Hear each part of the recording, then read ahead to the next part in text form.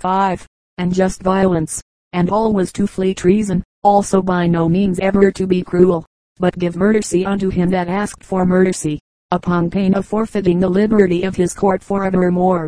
Moreover, at all times, on pain of death, to give all succor unto ladies and young damsels, and lastly, never to take part in any wrongful quarrel, for reward or payment.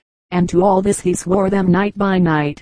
Then he ordained that, every year at Pentecost, they should all come before him, wheresoever he might appoint a place, and give account of all their doings and adventures of the past 12 months.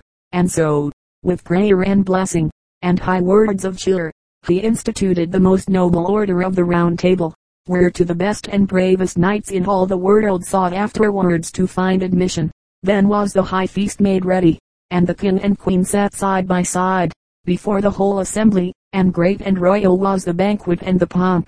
And as they Saturday each man in his place, Merlin went round and said, Sit still a while, for ye shall see a strange and marvelous adventure. So as they Saturday there suddenly came running through the hall, a white hart, with a white hound next after him, and 30 couple of black running hounds, making full cry, and the hart made circuit of the table round, and passed the other tables, and suddenly the white hound flew upon him and bit him fiercely, and tore out a piece from his haunch, whereat the hart sprang suddenly with a great leap, and overthrew a knight sitting at the table, who rose forthwith, and, taking up the hound, mounted, and rode fast away.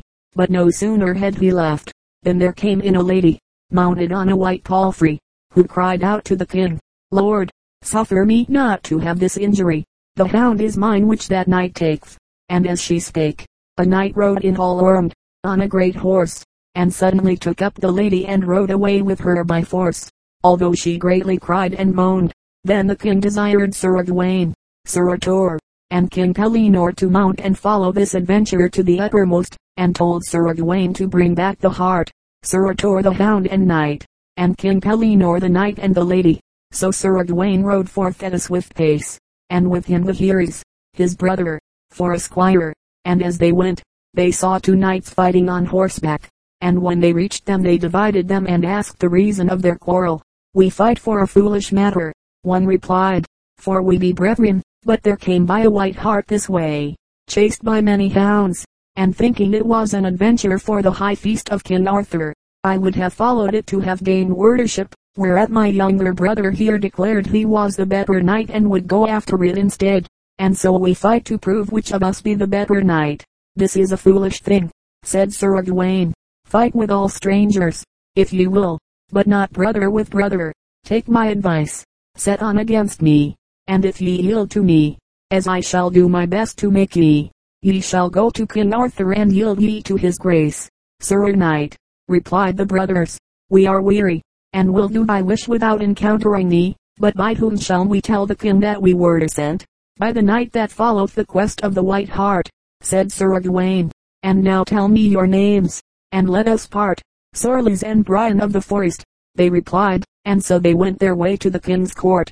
Then Sir Gawaine, still following his quest by the distant baying of the hounds, came to a great river, and saw the hart swimming over and near to the further bank. And as he was about to plunge in and swim after, he saw a knight upon the other side, who cried, Come not over here, Sir Knight, after that hart, save thou wilt joust with me. I will not fail for that, said Sir Gawaine, and swam his horse across the stream. And on they got their spears, and ran against each other fiercely, and Sir Gawaine smote the stranger off his horse, and turning, bade him yield. Nay, replied he, not so, for though ye have the better of me on horseback, I pray thee, valiant knight, alight, and let us match together with our swords on foot. What is thy name? Quoth Gawaine. Falworden of the Isles, replied the stranger. Then they fell on each other, but soon Sir Gawaine struck him through the helm, so deeply and so hard, that all his brains were scattered, and Sir Falworden fell dead. Said Gaheris, that was a mighty stroke for a young knight. Then did they turn again to follow the white hart, and let slip 3 couple of greyhounds after him, and at the last they chased him to a castle, and there they overtook and slew him, in the chief courtyard. At that there rushed a knight forth from a chamber, with a drawn sword in his hand, and slew 2 of the hounds before their eyes. and chased the others from the castle, crying, "Oh, my white hart, alas, that thou art dead, for thee my sovereign lady gave to me, and evil have I kept thee, but if I live, thy death shall be dear bought." And on he went within and armed, and came out fiercely, and met Sir Gawaine face to face. "Why have ye slain my hounds?" said Sir Gawaine. "They did but after their nature, and ye had better have taken vengeance on me than on the poor dumb beasts. I will avenge me on thee also," said the other, "ere thou depart this place." Then did they fight with each other savagely and madly, till the blood ran down to their feet. But at last Sir Gawaine had the better, and felled the knight of the castle to the ground.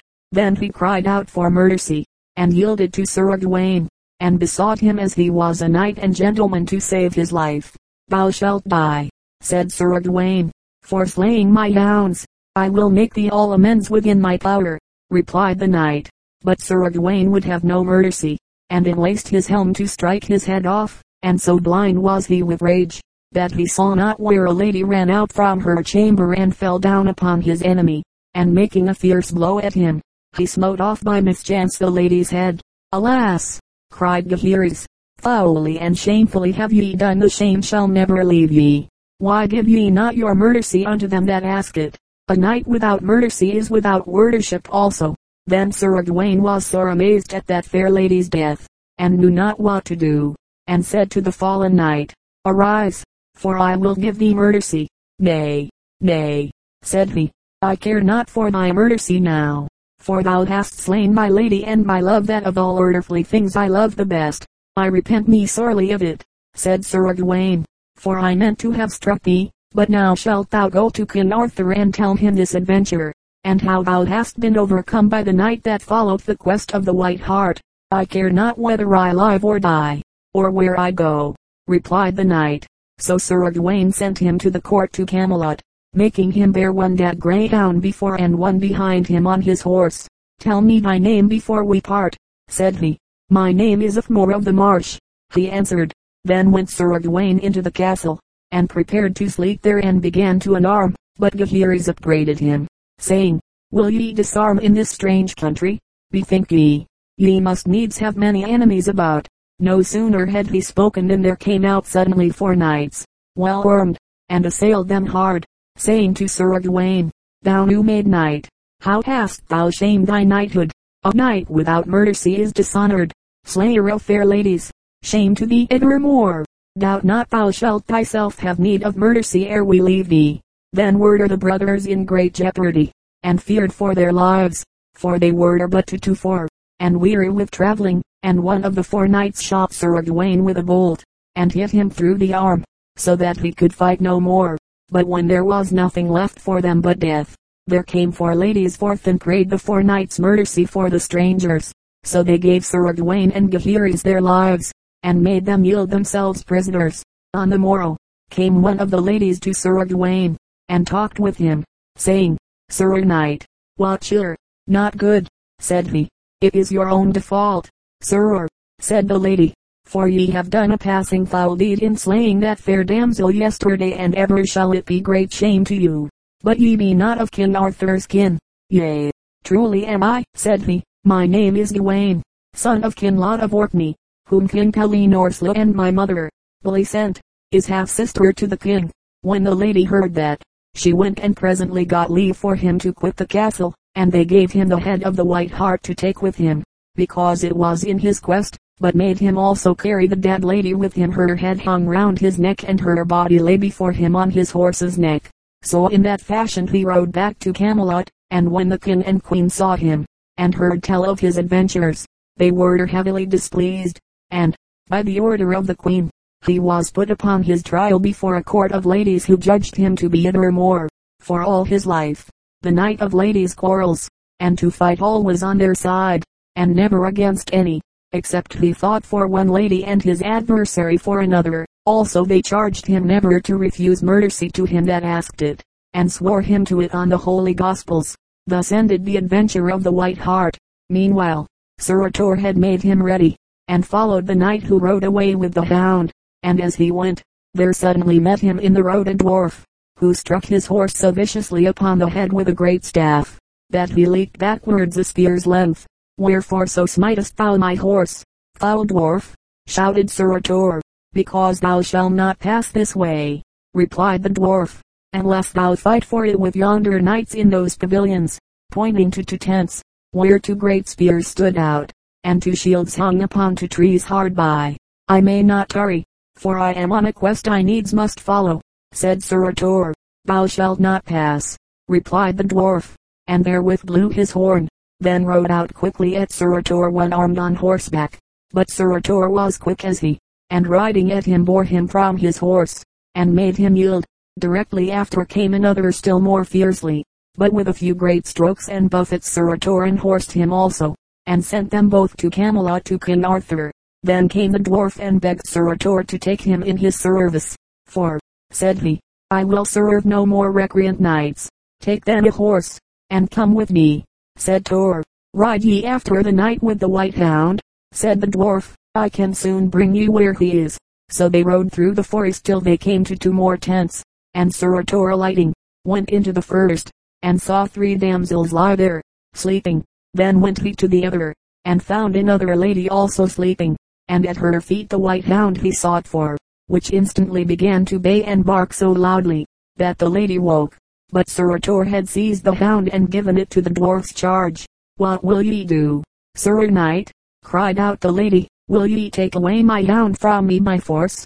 Yea, lady, said Sir Arthur, for so I must, having the king's command, and I have followed it from King Arthur's court, at Camelot, to this place.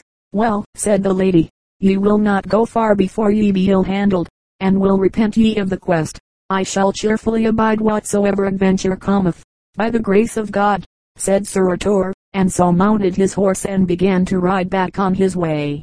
But night coming on, he turned aside to a hermitage that was in the forest, and there abode till the next day, making but sorrowful cheer of such poor food as the hermit had to give him, and hearing a mass devoutly before he left on the morrow. And in the early morning, as he rode forth with the dwarf towards Camelot, he heard a knight call loudly after him, Turn, turn, abide, Sir Knight, and yield me up the hound thou tookest from my lady. At which he turned, and saw a great and strong knight, armed full splendidly, riding down upon him fiercely through a glade of the forest. Now Sir Arthur was very ill provided, for he had but an old courser, which was as weak as himself, because of the hermit's scanty fare. He waited, nevertheless, for the strange knight to come, and at the first onset with their spears, each unhorsed the other, and then fell to with their swords like 2 mad lions. Then did they smite through one another's shields and helmets till the fragments flew on all sides, and their blood ran out in streams, but yet they carved and rove through the thick armor of the hauberks, and gave each other great and ghastly wounds. But in the end, Sir Arthur, finding the strange knight faint, doubled his strokes until he beat him to the earth. Then did he bid him yield to his mercy. That will I not, replied Abelais, while my life lasteth and my soul is in my body, unless thou give me first the hound. I cannot, said Sir Arthur, and will not, for it was my quest to bring again that hound and thee unto King Arthur, or otherwise to slay thee. With that there came a damsel riding on a palfrey, as fast as she could drive, and cried out to Sir Arthur with a loud voice, I pray thee, for King Arthur's love, give me a gift. Ask, said Sir Arthur, and I will give thee. Gramercy, said the lady, I ask the head of this false knight Abelais, the most outrageous murderer that liveth. I repent me of the gift I promised, said Sir Arthur. Let him make thee amends for all his trespasses against thee. He cannot make amends, replied the damsel, for he hath slain my brother, a far better knight than he, and scorned to give him mercy, though I kneeled for half an hour before him in the mire, to beg it, and though it was but by a chance they thought, and for no former injury or quarrel, I require my gift of thee as a true knight, or else will I shame thee in King Arthur's court, for this Abelais is the falsest knight alive, and a murderer of many. When Abelais heard this, he trembled greatly, and was sore afraid, and yielded to Sir Arthur, and prayed his mercy. I cannot now, Sir Knight, said he, lest I be false to my promise. You would not take my mercy when I offered it, and now it is too late. Therewith he unlaced his helmet, and took it off, but Abelais, in dismal fear, struggled to his feet, and fled, until Sir Tor overtook him, and smote off his head entirely with one blow. Now, sir, said the damsel, it is near night. I pray ye come and lodge at my castle hard by. I will, with a good will, said he, for both his horse and he had fared but poorly since they left Camelot. So he went to the lady's castle and fared sumptuously, and saw her husband, an old knight, who greatly thanked him for his service, and urged him oftentimes to come again.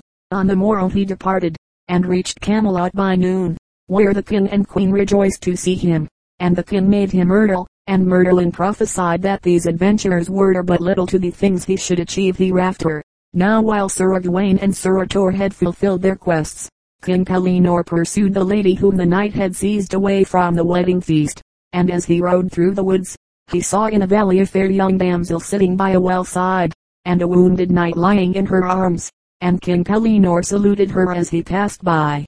As soon as she perceived him she cried out, Help, help me, knight, for our Lord's sake.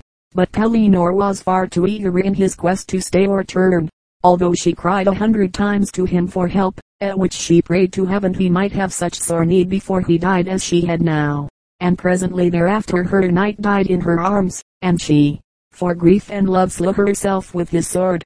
But King Pellinore rode on till he met a poor man and asked him had he seen a knight pass by that way leading by force a lady with him. Yea, surely, said the man, and greatly did she moan and cry, but even now another knight is fighting with him to deliver the lady. Ride on and thou shalt find them fighting still. At that King Pellinore rode swiftly on, and came to where he saw the two knights fighting, hard by where two pavilions stood, and when he looked in one of them he saw the lady that was his quest, and with her the two squires of the two knights who fought. Fair lady, said he, ye must come with me unto Arthur's court. Sir knight, said the two squires, yonder be two knights fighting for this lady, go part them, and get their consent to take her, ere thou touch her. Ye say well, said King Pellinore, and rode between the combatants, and asked them why they fought. Sir knight, said the one, yon lady is my cousin, mine aunt's daughter, whom I met borne away against her will, by this knight here, with whom I therefore fight to free her. Sir knight, replied the other, whose name was Hontzlake of Wintland, this lady got I by my arms and prowess, at King Arthur's court today. That is false, said King Pellinore, ye stole the lady suddenly, and fled away with her, before any knight could arm to stay thee. But it is my service to take her back again. Neither of ye shall therefore have her, but if ye will fight for her, fight with me now and here. Well, said the knights, make ready, and we will assail thee with all our might. Then Sir Hontzlake ran King Pellinore's horse through with his sword, so that they might be all alike on foot. But King Pellinore at that was passing wroth, and ran upon Sir Hontzlake, with a cry, Keep well thy head, and gave him such a stroke upon the helm as clove him to the chin, so that he fell dead to the ground. When he saw that, the other knight refused to fight, and kneeling down said, Take my cousin the lady with thee, as thy quest is, but as thou art a true knight, suffer her to come to neither shame nor harm. So the next day King Pellinore departed for Camelot, and took the lady with him, and as they rode in a valley full of rough stones, the damsel's horse stumbled and threw her, so that her arms were sorely bruised and hurt, and as they rested in the forest for the pain to lessen, night came on, and there they were compelled to make their lodging. A little before midnight they heard the trotting of a horse. Be ye still, said King Pellinore, for now we may hear of some adventure, and therewith he armed him. Then he heard two knights meet and salute each other, in the dark, one riding from Camelot, the other from the north. What tidings at Camelot, said one. By my head, said the other, I have but just left there, and have espied King Arthur's court, and such a fellowship is there as never may be broke or overcome, for well nigh all the chivalry of the world is there, and all full loyal to the king. And now I ride back homewards to the north to tell our chiefs, that they waste not their strength in wars against him. As for all that, replied the other knight, I am but now from the north, and bear with me a remedy, the deadliest poison that ever was heard tell of, and to Camelot will I with it, for there we have a friend close to the king, and greatly cherished of him, who hath received gifts from us to poison him, as he hath promised soon to do. Beware, said the first knight, of Merlin, for he knoweth all things, by the devil's craft. I will not fear for that, replied the other, and so rode on his way. Anon King Pellinore and the lady passed on again, and when they came to the well at which the lady with the wounded knight had Saturday, they found both knight and damsel utterly devoured by lions and wild beasts, all save the lady's head. When King Pellinore saw that, he wept bitterly, saying, Alas! I might have saved her life had I but tarried a few moments in my quest. Wherefore make so much sorrow now? Said the lady. I know not, answered he, but my heart grieveth greatly for this poor lady's death, so fair she was and young. Then he required a hermit to bury the remains of the bodies, and bear the lady's head with him to Camelot, to the court. When he was arrived, he was sworn to tell the truth of his quest before the king and queen, and when he had entered the queen somewhat upbraided him, saying, Ye were much to blame that ye saved not that lady's life. Madam, said he, I shall repent it all my life. I, king, quoth Merlin, who suddenly came in, and so ye ought to do, for that lady was your daughter, not seen since infancy by thee, and she was on her way to court, with a right good young knight, who would have been her husband, but was slain by treachery of a felon knight, Lorrainely savage, as they came, and because thou wouldst not abide and help her, thy best friend shall fail thee in thine hour of greatest need, for such is the penance ordained thee for that deed. Then did King Pellinore tell Merlin secretly of the treason he had heard in the forest, and Merlin by his craft so ordered that the knight who bare the poison was himself soon after slain by it, and so King Arthur's life was saved. Chapter VII. King Arthur and Sir Apollon of Gaul being now happily married, King Arthur for a season took his pleasure, with great tournaments, and justs, and huntings. So once upon a time the king and many of his knights rode hunting in a forest, and Arthur, King Uriens, and Sir Apollon of Gaul, followed after a great hart, and being all three well mounted, they chased so fast that they outsped their company, and left them many miles behind, but riding still as rapidly as they could go. At length their horses fell dead under them. Then being all three on foot, and seeing the stag not far before them, very weary and nigh spent, What shall we do? Said King Arthur, for we are hard bested. Let us go on afoot, said King Uriens, till we can find some lodging. At that they saw the stag lying upon the bank of a great lake, with a hound springing at his throat, and many other hounds trooping towards him. So, running forward, Arthur blew the death note on his horn, and slew the hart. Then lifting up his eyes he saw before him on the lake a barge, all draped down to the water's edge, with silken folds and curtains, which swiftly came towards him, and touched upon the sands. But when he went up close and looked in he saw no earthly creature. Then he cried out to his companions, Sirs, come ye hither, and let us see what there is in this ship. So they all three went in and found it everywhere throughout furnished, and hung with rich draperies of silk and gold. By this time eventide had come, when suddenly 100 torches were set up on all sides of the barge, and gave a dazzling light, and at the same time came forth 12 fair damsels, and saluted King Arthur by his name, kneeling on their knees, and telling him that he was welcome, and should have their noblest cheer, for which the king thanked them courteously. Then did they lead him and his fellows to a splendid chamber, where was a table spread with all the richest furniture, and costliest wines and viands, and there they served them with all kinds of wines and meats, till Arthur wondered at the splendor of the feast, declaring he had never in his life supped better, or more royally. After supper they led him to another chamber, than which he had never beheld a richer, where he was left to rest. King Uriens, also, and Sir Apollon were each conducted into rooms of like magnificence, and so they all three fell asleep, and being very weary slept deeply all that night. But when the morning broke, King Uriens found himself in his own house in Camelot, he knew not how, and Arthur awaking found himself in a dark dungeon, and heard around him nothing but the groans of woeful knights, prisoners like himself. Then said King Arthur, Who are ye, thus groaning and complaining? And someone answered him, Alas, we be all prisoners, even 20 good knights, and some of us have lain here 7 years, some more, nor seen the light of day for all that time. For what cause? Said King Arthur. Know ye not then yourself? They answered, We will soon tell you. The lord of this strong castle is Sir Adamas, and is the falsest and most traitorous knight that liveth, and he hath a younger brother, a good and noble knight, whose name is Outzlake. This traitor Damas, although passing rich, will give his brother nothing of his wealth, and save what Outzlake keepeth to himself by force. He hath no share of the inheritance. He owneth, nevertheless, one fair rich manor, whereupon he liveth, loved of all men far and near. But Damas is as altogether hated as his brother is beloved, for he is merciless and cowardly, and now for many years there hath been war between these brothers, and Sir Outzlake evermore defieth Damas to come forth and fight with him, body to body, for the inheritance, and if he be too cowardly, to find some champion knight that will fight for him. And Damas hath agreed to find some champion, but never yet hath found a knight to take his evil cause in hand, or wager battle for him. So with a strong band of men at arms he lieth ever in ambush, and taketh captive every passing knight who may unwarily go near, and bringeth him into this castle, and desireth him either to fight Sir Outzlake, or to lie for evermore in durance. And thus hath he dealt with all of us, for we all scorn to take up such a cause for such a false foul knight, but rather one by one came here, where many a good knight hath died of hunger and disease. But if one of us would fight, Sir Damas would deliver all the rest.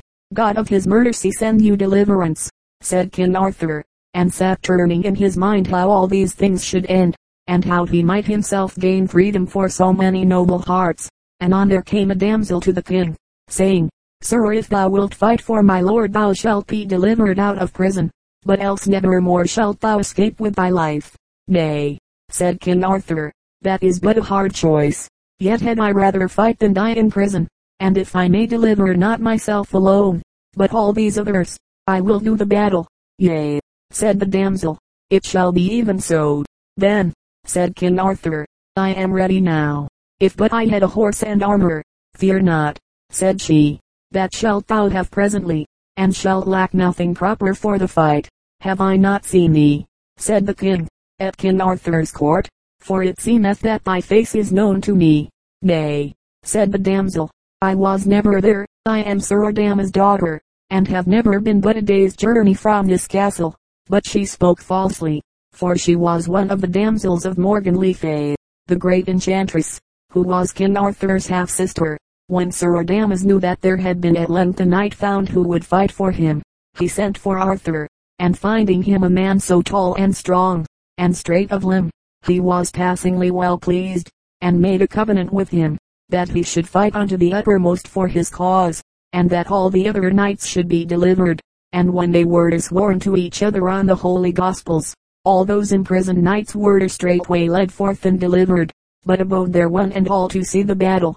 In the meanwhile there had happened to Sir Accolon of Gaul a strange adventure, for when he awoke from his deep sleep upon the silken barge, he found himself upon the edge of a deep well, and in instant peril of falling thereinto, whereat, leaping up in great affright, he crossed himself and cried aloud, May God preserve my lord King Arthur and King Urience, for those damsels in the ship have betrayed us, and were doubtless devils and no women, and if I may escape this misadventure, I will certainly destroy them wheresoever I may find them.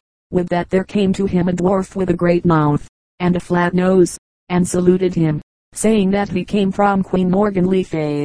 And she greeteth you well, said he, and biddeth you be strong of heart, for tomorrow you shall do battle with a strange knight, and therefore she hath sent you here Excalibur, King Arthur's sword, and the scabbard likewise, and she desireth you as you do love her to fight this battle to the uttermost, and without any mercy, as you have promised her you would fight when she should require it of you, and she will make a rich queen forever of any damsel that shall bring her that knight's head with whom you are to fight. Well, said Sir Accolon, tell you my lady Queen Morgan, that I shall hold to that I promised her. Now that I have this sword and, said he, I suppose it was to bring about this battle that she made all these enchantments by her craft. You have guessed rightly, said the dwarf, and therewithal he left him. Then came a knight and lady, and 6 squires, to Sir Accolon, and took him to a manor house hard by, and gave him noble cheer, and the house belonged to Sir Outzlake, the brother of Sir Damas, for so had Morgan le Fay contrived with her enchantments. Now Sir Outzlake himself was at that time sorely wounded and disabled, having been pierced through both his thighs by a spear thrust. When, therefore, Sir Adamas sent down messengers to his brother, bidding him make ready by tomorrow morning, and be in the field to fight with a good knight, for that he had found a champion ready to do battle at all points. Sir Outzlake was sorely annoyed and distressed, for he knew he had small chance of victory, while yet he was disabled by his wounds. Notwithstanding, he determined to take the battle in hand, although he was so weak that he must needs be lifted to his saddle. But when Sir Accolon of Gaul heard this, he sent a message to Sir Outzlake offering to take the battle in his stead, which cheered Sir Outzlake mightily, who thanked Sir Accolon with all his heart, and joyfully accepted him. So, on the morrow, King Arthur was armed and well horsed, and asked Sir Adamas, "When shall we go to the field?" "Sir," said Sir Adamas, "you shall first hear mass." And when mass was done, there came a squire on a great horse, and asked Sir Adamas if his knight were ready, "For our knight is already in the field." Then King Arthur mounted on horseback, and there around were all the knights, and barons, and people of the country, and 12 of them were chosen to wait upon the 2 knights who were about to fight. And as King Arthur sat on horseback, there came a damsel from Morgan le Fay, and brought to him a sword, made like Excalibur, and a scabbard also, and said to him, "Morgan le Fay sendeth you here your sword for her great love's sake." And the king thanked her, and believed it to be as she said, but she traitorously deceived him, for both sword and scabbard were counterfeit, brittle, and false, and the true sword Excalibur was in the hands of Sir Accolon. Then, at the sound of a trumpet, the champions set themselves on opposite sides of the field, and giving rein and spur to their horses urged them to so great a speed that each smiting the other in the middle of the shield, rolled his op.